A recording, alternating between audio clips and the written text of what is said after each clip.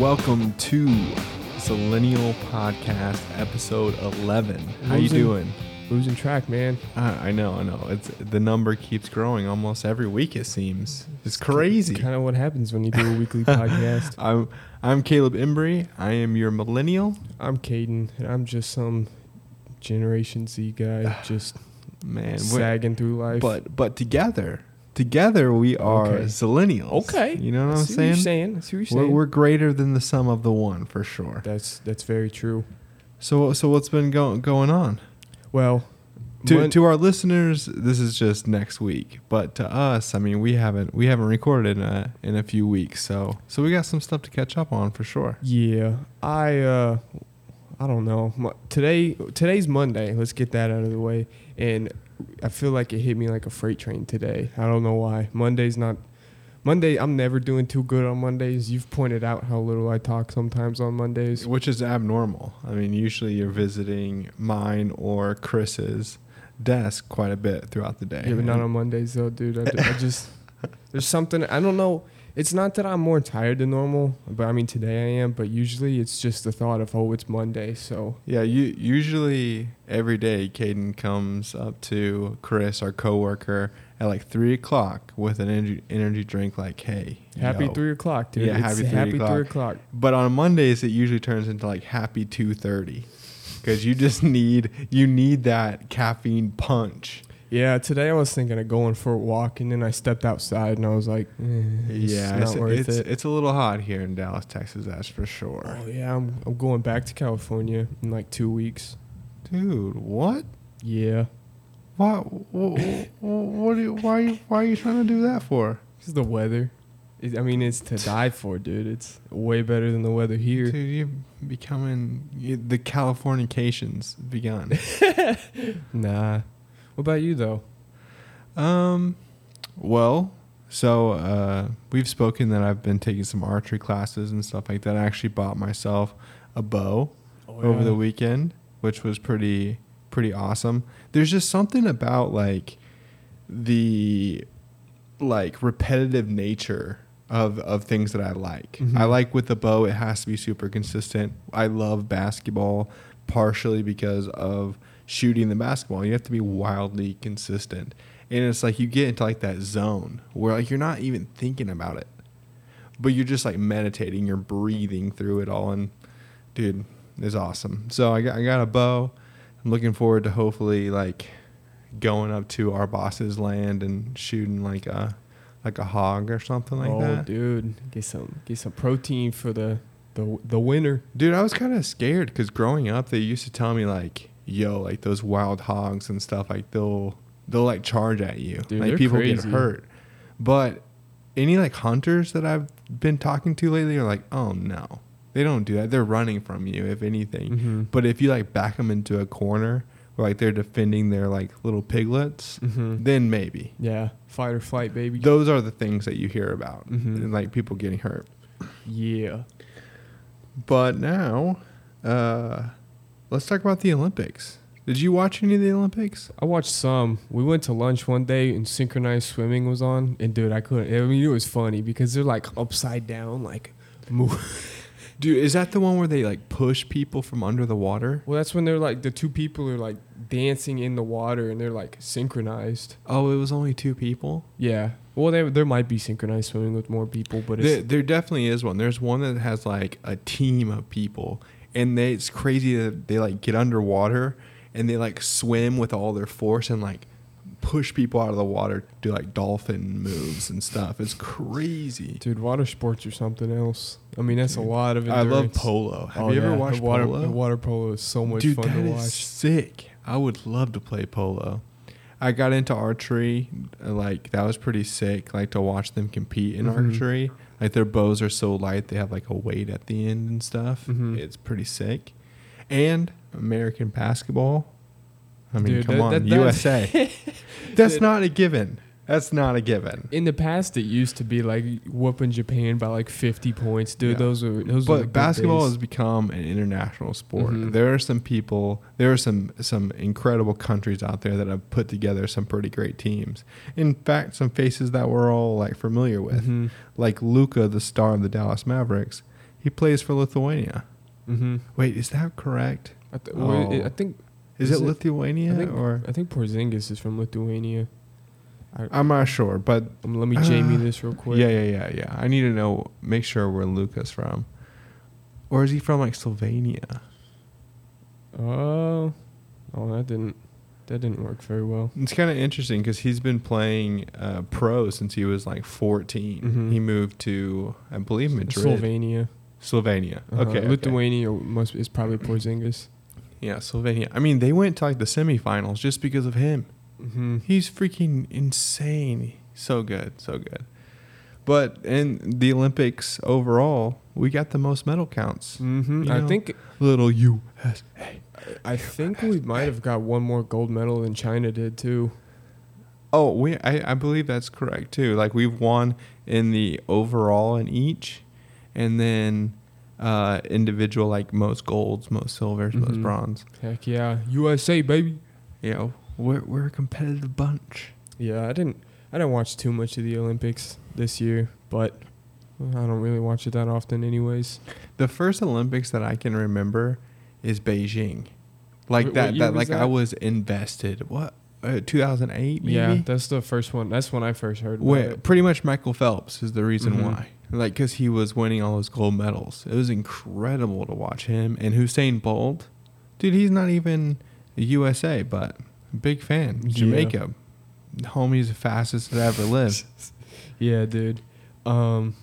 What else? Oh, I watched a little bit of the skateboarding, but I heard some people say that because they the reason why the U.S. didn't do so good is because they drug test the skateboarders, and you're not gonna find any good skaters who don't do drugs here. Oh, So, my gosh. I mean, I can't verify that, but certainly they could take a little tolerance break to be in the Olympics, you'd yeah, think. but I mean, I'm gonna use that as the reason why we didn't do so good.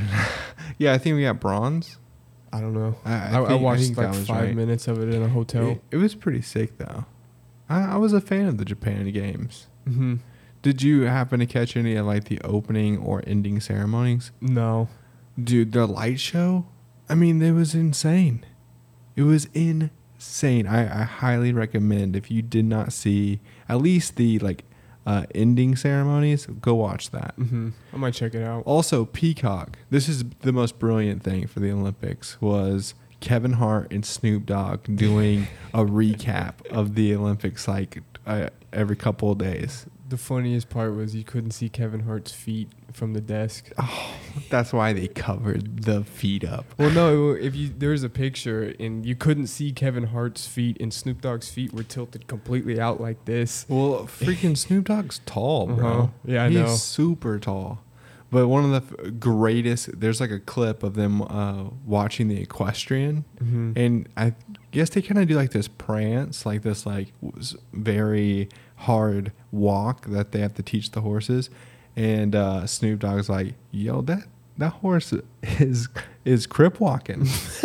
And he's like, I gotta get those horses in my music video. It was awesome. Heck Snoop yeah. Dogg just needs to be the like narrator or commentary for every sporting event. Yeah, there in one of the Call of Duty games, in Call of Duty Ghosts, you could buy a DLC where Snoop Dogg was the announcer for the game.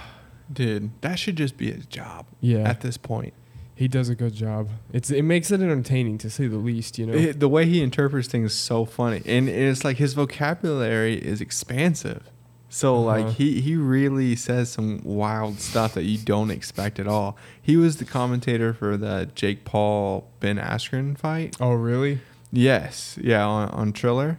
I didn't see it. And gosh, all the fights going up to it, because I mean the Jake Paul fight with Ben Askren was like 8 seconds long. Yeah. Like it was like one hit and out. There wasn't much to be said in that one. But on all the fights prior to that one, Snoop Dogg's the reason why you paid Mm-hmm.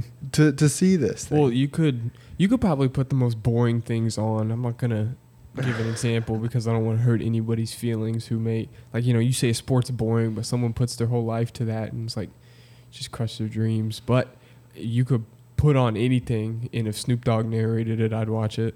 Oh yeah, for sure. The one thing that I wanted to talk about when it came to archery was, okay, so you could imagine. Have you ever shot a bow before? No. Oh, I made one with my sister when we were like 8, and it didn't really work. But I mean, How many yards did you get? 2. 2 yards. It mows, dude. I mean, it was more the thought that counted. So you can tell it's got to be difficult. Yeah. To a certain degree, just standing still Mhm. and shooting at a target. Could you imagine being like an American Indian and shooting it off of a horse? Or like the Mongolians? Like that would be insane. Mm-hmm. Like the horse is moving, you're trying to get the target, you're trying to keep tension on the string. It'd be impossible. I bet as much as they did it, it's just second nature at that point. You just do it with your eyes closed in your sleep, Yeah, on the Joe Rogan podcast, he got into like a phase where he was reading a lot of Native American like histories, like books, and there's like stories of the Cherokee like shooting bow and arrow from a horse, and then using the horse as a shield, like tipping over I've to heard the about side of that. the horse and shooting underneath its neck at people. Like what? Full blown horse warfare. Dude, that's how you know people were different, bro. Yeah. People were different back then. It's So like the guys, tough. and then the guys with the guns came, and it was like surprise. And I mean, Don't look need at, any skill to use this thing. Pow. I mean, look at my hands. Mm-hmm. Does this look like this could survive in the 19th century? No. These No. are some typing hands. Yeah, I got These the hands are same. built for speed, baby. Well, I have the clammiest hands west of the Mississippi. These things stay constantly moisturized. My hands would get so ripped if I was doing manual labor like that. Like I've done a little bit of manual labor in my life, and Yeah. my hands always got torn up, man. Dude, in junior high, there was this girl that she came to youth group with us quite often. And, like you hold hand now. That seems so weird now What? with the whole COVID thing that, you pray and you get into like a circle and you join hands and you pray. Mm-hmm. So, but anyways, in youth group, there was a girl who, when we would link hands, she had the sweatiest hands. Sweaty hands. And she would call herself Aqua Girl. And it was hilarious. Well, but every time you're by her and you're like, oh, we're going to pray, it's like, dang, I got Aqua Girl. Dude. Well, it's like I can relate to that because like I'll wipe my hands and they're still sweaty. Like Dude, she was looking for you, bro. No, she was looking for Aquaman in her life. Dude, That's no, you. Ew. No, I can't stand it. Like my poor steering wheel. You said it was like cooties. You're like, Well, ew. it's gross, dude. I don't want to touch someone else's sweat. You know what I mean? Okay. All right. Fair enough. But I feel bad for my steering wheel. What, you know how privileged we are when we're complaining about hands like that. That's true. You know what I mean? Like I That's true. just want to take a minute to go back whenever I talked about the little amount of manual labor I've done. I'm sorry, I'm such a loser, and I've been sheltered, but it happens. Okay, at least I'm self-aware. Well, another thing that's coming up next week that, Caden, you're signed up for, and it's happening next week, which is fantasy football, baby. Oh yeah, Fantasy football Mhm. is back, son. it's time. And as a 2-time league winner, I wanna really help you this year, man. All right, I'm gonna help you out all right. because I feel I'm like you're down for good, that. I'm down but for you just that. need need some secrets. Last year was the first time I ever played with some of my friends, and I got second place, so did okay. But Yeah, but those jokers probably didn't pay attention, or were they like no, hardcore? they're hardcore. Oh, and you got second? Uh huh. Dang, maybe I don't need to give you any secrets. I don't No, want you I being do. I me. really do need help because I think it was just luck. Shout out to our friend John for winning fantasy football and never watching a game of Dude, football. John Crab, man. Yeah, shout out to him. It's nuts. Dude, this is a guy who cares about the team. He's willing to compete, pay money to be in a league with us, and he doesn't give a duke I know. about football, but he's good. He won last Yeah, year. that's the crazy It's part. insane. Dude, there was one year we did a pick'ems, which just means that like, okay, there's how many teams are in the NFL? 32. 32. Okay, so pretty much you have to pick one every week to win. And you can't pick any team twice. So you don't want to use your good teams. But anyways, at the end, if you're the last man standing and you picked the best out of everybody, Well, then you get all this money. Mm-hmm. Well, he competes in that too, and he wins that. He doesn't even watch these things. I know. He just looks at like Vegas's odds, and he's like, "That one makes sense." Oh, okay. Or he asks like one of his good friends. Mm-hmm. Yeah. But hey, it works for him. So shout out to John. Good old John. All right. So last week we ended our series on the 5 levels of leadership by John Maxwell. This week we are starting a new book, Primal Leadership. Boom. It's by 3 different people. I haven't learned their names yet. It Just is. Google it. It's Daniel Goleman. Richard, this is the last name that threw us last week, which was Boyaz's. I'm going to say Boyaz's until somebody corrects me. Boyaz's and Annie McKee. Annie McKee. I feel like this is a pretty interesting book. Mm-hmm. I really picked this book because I thought, surely there's going to be things I disagree with in this book, just because it's kind of based around the science of leading and like the primal urges, why we seek leaders, why is this the guy we follow kind of thing. But man, I kind of like this book. Mm-hmm. You know, it's Yeah. really good. There's quite a bit of interesting points that, I mean, we've been through the first 3 chapters already, and I mean, it made me want to keep reading, you know?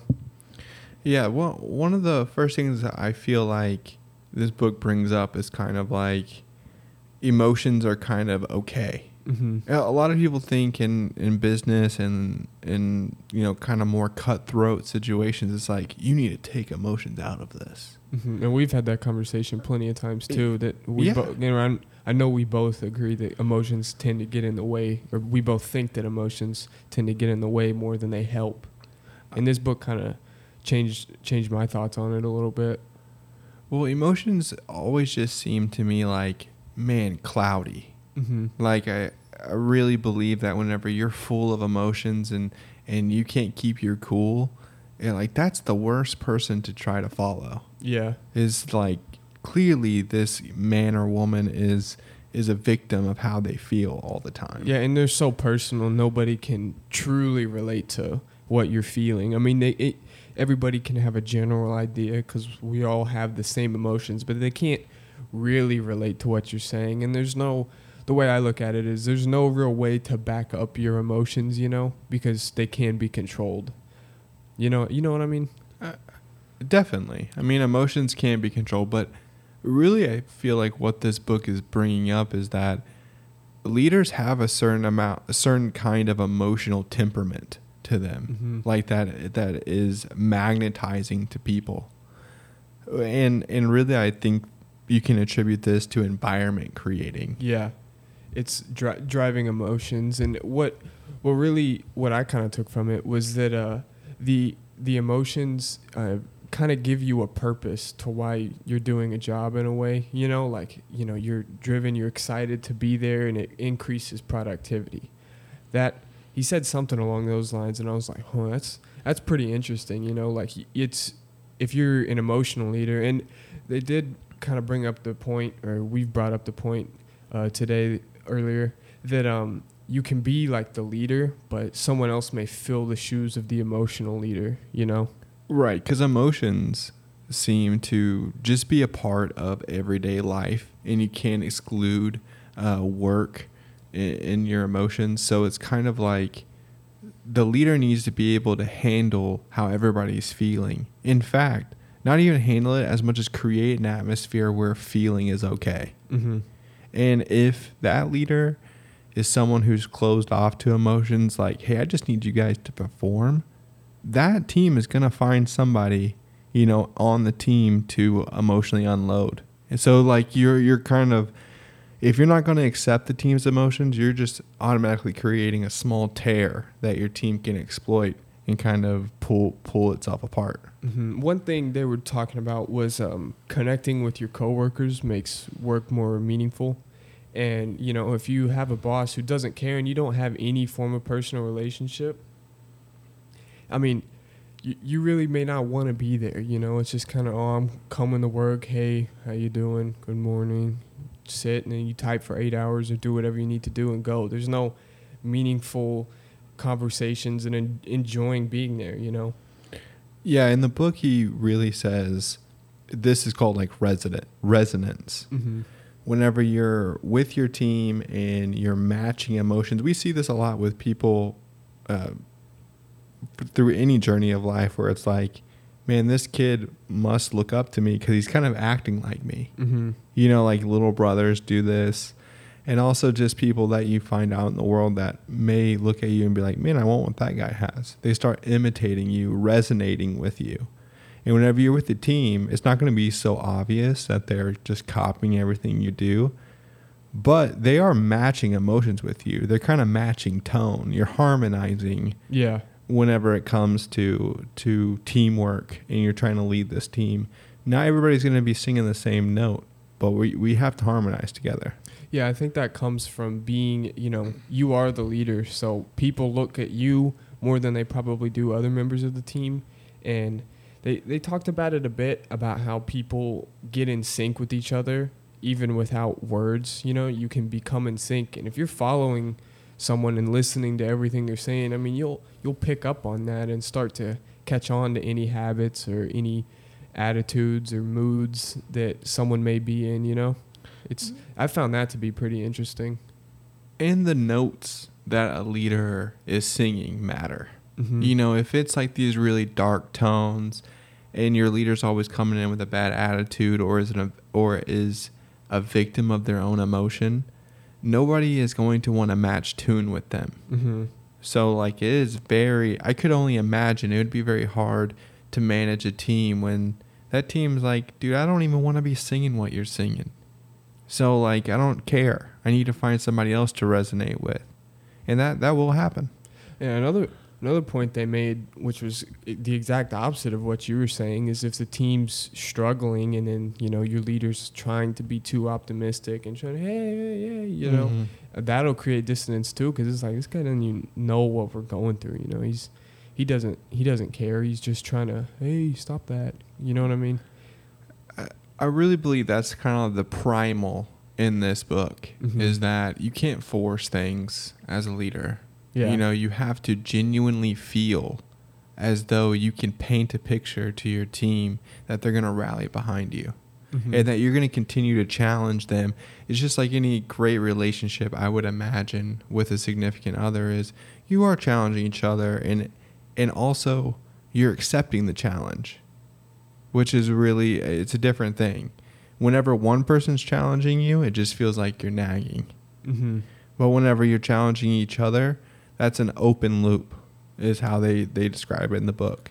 This feedback loop. Everything is dependent on each other. If it's a closed loop, then you don't really need anything but yourself. Yeah. This circulating within yourself of, hey, I can make this happen. You're not a leader whenever you're a closed loop. Yeah. When you're an open loop and you're accepting people's opinions, I think that's really a genuine way to be identified in a primal way as a leader. Mm-hmm. Well, I think it's just because, humans, we're very social creatures. I mean, we're the only species that really has language. I mean, like, I think dolphins can say names or something like Dude, that. that's what they say. Dude. They say that dolphins one day will look back and be like, I can't believe we treated such an intelligent creature the way that we did. Yeah. Dolphins are freaking cool, man. But people are social creatures, and then that, I mean, really, when you think about relationships, I mean, they're almost all relationships. If it really is any kind of a relationship, there's emotions in there, even if it's a professional one. At some point there's going to be emotional relations, because the way we are in our department, at our company, is we're like each other's family. We see each other more than our real family most of the time. So, and I think that one of the reasons why we all want to do so much for the team is because we have such good emotional relationships and personal relationships with each other. I think that having a cool boss, shout out boss man, I know he's probably listening. It makes you want to be there, and it makes you, well, I have a purpose. I'm here to serve with these people and for these people. That really stuck out to me because, I mean, I was thinking about it as I was reading the book. Is like that's the reason why I want to go to work every day. is the people and the relationships from that, you know? This concept's been explained to me in a different way, which is temperature gauges. Some people are temperature gauges, and some people dictate the temperature themselves. Mm-hmm. And really, I feel like whenever you're training somebody or you're leading a team, it's pretty easy to recognize what temperature the team's at. Uh-huh. And you can only blame yourself for the temperature that everything's at. Because everybody's reflecting, or should be mirroring, as this book explains, should be mirroring you, Mm-hmm. the way you feel. So if you're coming in dragging, you can't really expect your team to overcome your lid, which is the fact that you're not enthused to be there. Yeah. And people will see that no matter how hard you try to hide it. People are going to see, because it's pretty hard to fake your emotions, you know? Yeah, this book really dives into that fact that, hey, people are good at testing people. Like, we understand who's the best of us, who should we let lead us, and that's okay to follow. Like, being a good leader is being a good follower. And so it's like, find those people in your life that are worth following, and reflect their temperature until you can sustain your own. Mm-hmm. Man, sometimes I feel like I kind of throw ice cubes into a warm room, because sometimes I have, like, whenever I get uncomfortable, you know, the first place I go is making jokes. So sometimes I feel like I just incorrectly screw the temperature up. Well, I mean, this book speaks to sense of humor. I Mm-hmm. think they did like he talks about, or they talk about like an experiment ran where they did an interview for these executives, and they had no like intent of hiring them. They just wanted to experience what it was like to interview these high level leaders. And some of them had good sense of humors, and some of them were very dry and just straight to the point. Yeah. And the ones that they wrote down that were like, hey, they had a really well-timed joke and kind of kept me loose, those people 5 years down the road, they only elevated, because they were able to release the heat, you know, to throw in those ice cubes, as you were saying. Yeah, I do think when it's done properly, it really does. It just makes people more comfortable, you know. And that's one of the reasons why I do it, is because whenever I get uncomfortable, it's like, okay, straight, all right, let's just bring out jokes, you know. I'm not usually jokey all the time, but if I have a joke, I'll throw it out there every once in a while. Mm-hmm. Well, I'm just, you know, I'm always pretty like light and bouncing around with for silly sure. ideas. And it's like, it plays a good role on the team, to be honest with you. Mm-hmm. This whole primal leadership is really about group. It's not about the individual. Yeah. Now, it may be about the individual when you're thinking, how can I best serve the group in this primal leadership way, where I am setting the tone and I am emotionally stable within myself so that the rest of the team can be stable as well. It's about the group. Yeah. And it's like homeostasis. It takes a lot of different personalities to make it work. Mm-hmm. And just having one person in there that is agitating, this person of your team can really mess up the entire feng shui of what your team's trying to get done. Yeah, and the crazy thing about it is a lot of times it happens and nobody really notices that it's happening until pretty far down the line, whenever something goes really wrong. You know what I mean? Like, you really don't know, oh man, we've been kind of struggling a little bit because maybe someone yelled at somebody or got snippy with someone, was like, well, this doesn't really happen. Where'd this come from? And then you can kind of backtrack it, because humans are like groupthink creatures. You know, we go into groupthink whether we realize it or not. And so I think a lot of what this book is trying to manipulate that in a good way, almost. I mean, that's what I've got from it. I don't know what you think. I definitely think that's true. I think everything you're saying is absolutely true. It is about that group think and getting everybody on the same page, for sure. When it comes to this book, it really talks about resonant leadership, as in, like, you need to find these connections with your team that you resonate with them. and it's not going to be all in a group. Sometimes it is individually, but mostly as a group. Can you plan ahead so that the group can be thorough? Mm-hmm. Yeah. What else, man? Oh, I wrote down one quote because it was pretty interesting, and it's emotions are in opposition to rationality. They actually are part. They work into rationality, you know, because a lot of times you think logic and emotion don't really work together, but they were talking about how emotions help you find the meaning in the data and help you lead to better decisions. And that's interesting because really, I mean, you can have all the facts and all that stuff, but it's like, why do these numbers make sense? Where do they come from, you know? And a lot of time, isn't that called your intuition or whatever? Mm-hmm. That's what that is? You're Yeah, using definitely. your intuition and your experience to figure out why these numbers or whatever data it is, why we have it, you know? That was interesting. Right. Emotions emotions should only validate the logic. Yeah, and I'm probably completely butchering the point, but it's whatever. I thought it was interesting. Well, don't you believe that the most frustrating thing, at least for me, is whenever emotions don't follow logic? Like that is the crux of a lot of arguments, especially with me, is like, what do you mean you feel this way? Yeah. Like, you have to logically explain it to me, because if it's not logical, I can't validate it all the time. Yeah. You know, I can say, you know, this is your truth, and I sympathize and empathize, but I'm not going to validate it. I'm not going to be like, you know what, you're right, because I don't understand it unless you can logically, you know, support your emotions. Mm-hmm. And even though this book talks about how emotions are important, I still think that a good percentage of the time you should just kind of keep your emotions to yourself, you know. But that's just me. I'm also a very cynical, kind of harsh sometimes, because it's like, you know, someone's saying something, it's like, dude, I'm in the line at the self-checkout at Walmart. Can you just, like, stop? You know what I mean? I mean, that's a bad example, but... Well, one of the things that is really challenging for myself when it comes to leadership is you have to manage people's emotions and figure out when to validate them. Like, me and you have been in some meetings, like one-on-ones, where it's like you're explaining to me a difficulty you're having, right?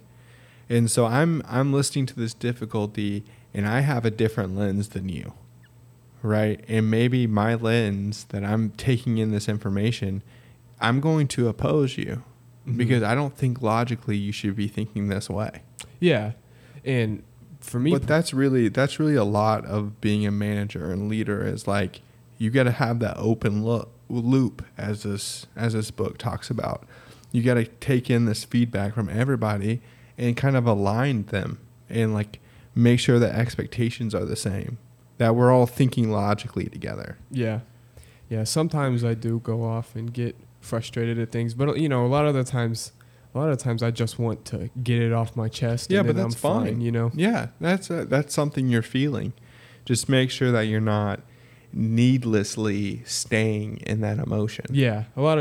I can't stand when people do that. It's like, all right, you let it out. What can you do now? Nothing. Stop. You know? Well, I mean, I'm kind of speaking out of both sides of my mouth here, because when it comes to my work life, dude, I'm so about this. You know, don't complain without logically thinking about it. Don't be consumed with your emotions. Find a resonating board, all this stuff. When it comes to my personal life, I feel like emotions need to be locked up. Oh, you know? yeah. I don't want to be that vulnerable in my personal life. And so I am kind of speaking out of both sides of my mouth here, because I do love to sit in an emotion. Like, I love music. On a rainy day, you can find me driving to Coldplay. Like I love all of that stuff. But when it comes to work, probably the more healthy side of my life, that's how I believe. Mm-hmm.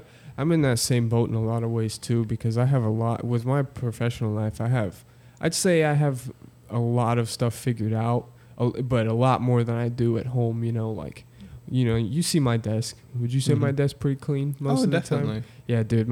At home, it's not clean at all. But you know what I think contributes to this? Because I've had a lot of my professional life to think about this, because my personal life hasn't always been very clean cut the way my professional life is. And I think it's because of all the baggage of your personal life. You know, all the hurts you carry around. Like, that's all like you're still like working through all of it. And in your case, you're so young, you're still trying to figure out what you shouldn't keep doing. Yeah. You know, like what childhood things are actually going to be toxic to you growing up. And I think it was also the same way in school, but with my personal life, it's like, man, I gotta put in all this work for no paycheck. Yeah, well, even school. I mean, even school, you were, you know, in the same group of people. Some people, you know, they go from kindergarten all the way up to 12th grade, you know, all together and knowing each other. So that means you got baggage from all these different relationships. When it comes to your professional life, heck, you could just move jobs and start over. Your influence, you can jumpstart your influence differently. Yeah.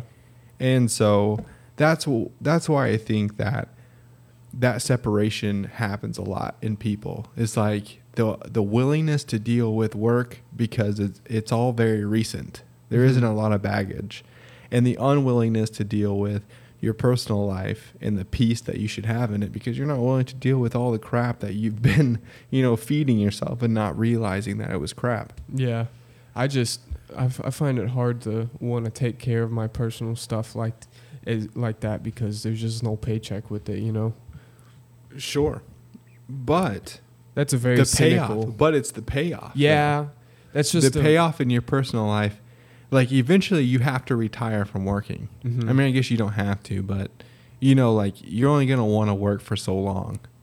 But your personal life's going to be there forever. So it's like, how long do you want to put off trying to filter through and do it the right way? That's true. I get very cynical sometimes and, like, don't see the purpose. Like, that's the thing when it comes to, like, my personal stuff. Sometimes I just don't see the purpose in it, you know?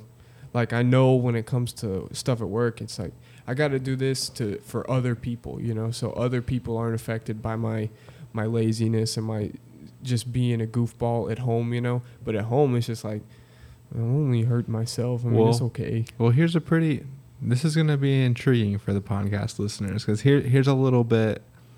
I think I have a connection with you, Caden, because I think we have similarities. And I see a lot of a younger version of me in you. And I've said those words like almost verbatim, where it's like, you know what, kind of F everybody. You know, like, it's not real. My personal life is mine. So, like, why do I have to do all these things for other people? As I've gotten older, I've definitely, and I'm, you know, I'm 29, about to be 30, so I'm not going to act like I have the keys to the universe or anything like that. But it definitely seems like you really do get what you put in when it comes to your emotional relationships that aren't professional. The problem is that you have to be wildly consistent. Yeah. Which is not fun to do, especially for someone like myself who is introverted. Yeah. I don't want to put all this effort into these relationships, and I'm like, you can't guarantee me a payoff. There's no 8 to 5 with personal relationships. It's a all day, every day kind of thing. Exactly. Well, actually, our guest last podcast, Kaylee, my sister, dude, she's incredible at managing relationships. She's constantly not monitoring, that's the wrong word. She's constantly just kind of checking in here and there, you know, just to make sure things are good. Yeah. And I appreciate that to no end, even if, well, hopefully now she's listened to this, and Kaylee, I appreciate it. But it's just kind of like, those are the people I'm very loyal to. Yeah. Yeah. See, I couldn't do but that's wildly consistent. I don't think about that stuff all the time. You know, there's just like here and there some people I'm kind of like, yo, what's up? But not that many. Dude, there's a lot of people who I probably would have spoken to sooner had I actually spoken to them. But I kind of have this like rule where it's like, I'm not talking if someone doesn't speak to me first. It's like a mental trick. I feel like the way you validate that is being like, yo, it's a two-way street, son. Like you got to come to me, but it's like you got to go to them too. It's a two-way street. At least I know I'm not gonna be annoying if I don't speak to someone first. You know, at least they're not gonna think I'm a creep or anything like that for just what is the person talking to me? Because when I was a kid, I mean, I had a hard time speaking to anybody, and so when someone would come up to me like, "What is this person want? Why are they talking to me?" It would stop. Do this. Like, I would just freeze up. So it's like talking to people first. I'm like, I don't want to put. What if someone feels the same way I always have? I don't really want to put them in this situation. So you know what? I'm just gonna not say anything and just continue with my business and let them think I'm weird. It's just okay. It's okay. It is what it is at this point. Yeah. Well, I guess that's really. I guess it was just me trying to relate to you and saying like, hey, that mentality, no matter how much of a loner you may feel like, it kind of starts to shift after a while. What? Just not talking to people first? Right. Of just like, you know what? I've got to be like kind of this little mantra that I've been kind of adopting the past few months is, say less. Mm-hmm. Say less and do more. If you're like, dang it, I'm freaking bored. I don't have anybody to hang out with. It's like, well, say less. Go do something with someone. That's true. And that's not the problem. It's because like I know all the stupid things I do, and I know I don't talk to people, and it's like I'm gonna complain about it to myself, and then it's just gonna be like, well, you're not gonna do anything about it anyway, so just stop. You know, it's like I'm self-aware of the silly things I do, and I know they're silly, but I still somehow find a way to validate them to myself. Right. But I also think a lot of it comes down to like self-love. Like, dude, sometimes I think back about like all the times that maybe I didn't like choose to hang out with somebody, or I said no to an opportunity. And I'm like, you know what? It wasn't really because I didn't want to hang out with them. It's kind of because I didn't want to hang out with myself. Yeah, I can definitely relate to that. That one's hard. If I was someone else, I wouldn't want to hang out with me right now. You know, and you kind of have to like get over that of like, I mean, they wanted me to hang out. I just need to like go be there. Once I'm there in that energy, kind of the same principles as this book, I'm going to end up matching energy with these people. Yeah. Dude, you do have your recluse moments though. And so do I though. Oh, so dude. Mine go deep, son. You find we're about to get into recluse season because it's about to be Halloween and all that stuff. I love.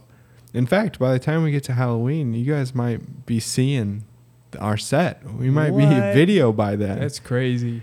Yeah, we'll definitely you'll see, dude. I'm a decorating fanatic when it comes to the holidays. I love to decorate, dude. I like to walk in on an October day after work and be like, it's clearly Halloween. Mm-hmm. Well, we had at work last year. We had a Halloween decoration competition. Oh, that was freaking awesome. We had a tent of spiderweb over our desks. It was pretty. It was too early though. We had like a little competition with the other departments, and listen, our department, we might not be the most involved in some of like the fun stuff that goes on, but when holiday season comes around, we bump it up. We bump it up for sure. So we started decorating October 1. Yeah. And they like waited. They like calculated and like put together a budget and decorated their stuff. Hey, we may not have won, but at least we got to enjoy the decorations. Dude, this year we got to really turn it up though. Dude. And let's bring construction into this thing. Let's build some walls. Let's make it like a full-on haunted house for Halloween. Oh, dude. That'd be pretty sick, actually. Yeah. And then after Halloween, you can finally take off that mask you've been wearing for like all year. You talking? What do you mean? I'm just kidding. That was a swing and a miss. Dang. You've had some good ones, man. And coming back to the book when they were talking about like jokes, and how that's good. I've sometimes I realize if I gotta be the butt of the jokes to make everyone happy, I just gotta be the butt of the jokes to make everyone happy, dude. Sure, but it is your responsibility as a leader to monitor that kind of thing. Because you really can't just be beating up on one person the whole time. Dude, I love it though. I beat up on myself more than anybody beats up on me anyways. So dude, I don't want to help you with your self-flogging. Okay, I'm here to bring you up, not to pound you down. Well, It's still funny though. It is funny, but I don't want to go for the low chop. You know, Well, but that's too easy. They're never the low chops. Some of them are so outlandish, but sometimes I just wonder, is like people walk by or like listen from other places, like, dude, this poor kid is getting just getting roasted all day. Dude, I think that is your ginger upbringing. Oh, dude, you just feel like people should be making fun of you. Bro, yeah, you don't need to accept it all the time. Well, it's happened for forever. You know, that's I've tried to stop a little bit with you because I don't. Oh, really? I tried to stop a little bit with you because I'm just like, the reason why I do it is because you don't come back hard. If you came back hard, I would stop. But I'm like, that can't be the reason why I just keep coming at you. Yeah, well, I don't really see like I make a lot of jokes, but none of them were like personal to people. The only thing I do that like maybe would have upset someone is like if I'm talking to someone, if I'm talking about something, if I say something someone said, I'm gonna do an impression of them as they said it, and that may get me in trouble, but I don't mean any harm by it, you know. Like that's the only thing I think I'd ever do to like hurt someone, and I'm not even trying to. It's just like, it's what you sound like. I'm sorry. You just deal with it. So when it comes to pertaining to this book and the way that it's describing, what are like some of the attributes that you think just the optimal primal leader has? I mean, obviously charisma, right? Yeah. The ability to spit the vision out and to rally people, inspire people. I think that's just a given. But there's got to be other attributes that classify as this optimal prime leader. Self-awareness. Ooh, yes, I completely agree. You got to be able to be aware of what you're good at and what you're bad at, and you can't be overly self-critical, and you also can't be overly cocky, because if you're overly self-critical, I mean, you're just gonna rag on yourself. And I know I have a problem with that. So is that me being self-aware because I know I'm overly critical? but I think now you're hyper aware. Something like that. Or you could just be completely arrogant and think, oh, this is gonna be fine, and then flat tire out of nowhere. It's like, oh, well, I thought everything was gonna be fine. You know? Self-awareness for sure. Just because, I mean, self-awareness plays such a huge role in just life. Like, you need to really be honest with yourself on where you're standing and what your emotional state is and why you feel a certain way. And sometimes you could feel draggy and then consider yourself a leader, go through a hard season, be dragging, and you started dragging your whole team. You know, they're all feeling that way that you feel because you weren't aware enough to be like, I can't be leading these people with this kind of mindset. For sure. All right, man. I think that's all for the book. Yeah, for sure. Because this is a book about emotional intelligence, and I couldn't be more supportive of it. Oh yeah. Just because so many people, I even believe this. People follow you because you perform at a high level, and people want to be like that. But that's not always the case. People want to perform at a high level and want to be in an environment that's safe. They want to have a reason to perform at a high level. Right. And if you're the leader, that's your responsibility. Whether you know it or not. If you're not in love with your team and the way that they're feeling, first place to look, you. Heck yeah, dude. Well, got anything else for this week? Dude, here. All right. You've heard of the YouTube channel Corridor Crew, right? Mm-hmm. Well, that's like my favorite YouTube channel. They came out with a video on one of my favorite subjects, which is unidentified aerial phenomenon, previously known as UFOs. Well, they like ripped apart the Pentagon footage because they're like, this is like Corridor Crew is a group of VFX artists. They understand the way things look, lights, as like a camera interprets them. So there's like the famous Go Fast video with the Tic Tac shaped object. Well, they looked at it and they're like, that's just parallax. That's just like it's moving counter to the fighter jet the jet's going like 500 miles an hour in the other direction. Of course, it looks like it's going fast in the opposite direction. Yeah. Man, all of that stuff is just alien technology messing with the camera, dude. You got to keep your hopes up somehow. Like there was one where it's like it was like a triangle shaped dot that was like glowing, and they were like, that's not a triangle shaped object though. What it is it's a light coming through a triangular shutter. So it's just a bokeh. Everything is that triangle bokeh, including this object that you're seeing. So it's not really a triangle. They were just shattering my dreams, and it sucked. But I appreciated the truth. Yeah. One day we'll know the truth. Why are they blowing up aliens, man? What are they hiding? Are they hiding? What are they hiding? What else is going on for them to say aliens? Let's hit them with that. Public's too stupid to see what else is going on. Yeah, that usually seems to be the way that the world works. If there's something serious going on, there's some kind of distraction.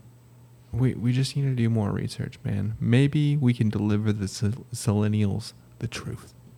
And then get taken off the internet for doing it. No, we won't let that happen. We're built different. Our 20 listeners won't let that happen. Yeah, we're built different. All right. That's about all I have for this week, though, man. What about you? You good? Yeah, I'm good. I'm excited for this book. I think it is going to be revelating in an emotional way, and I think I'm going to take more from this book in a personal aspect than probably a professional one. But that's the name of the game, is consistency. You can't be one person at home and another person at work. We're all trying to get better at that. And I hope that you guys are having a great week, and we will see you next week on episode 12 of Selenials. See ya.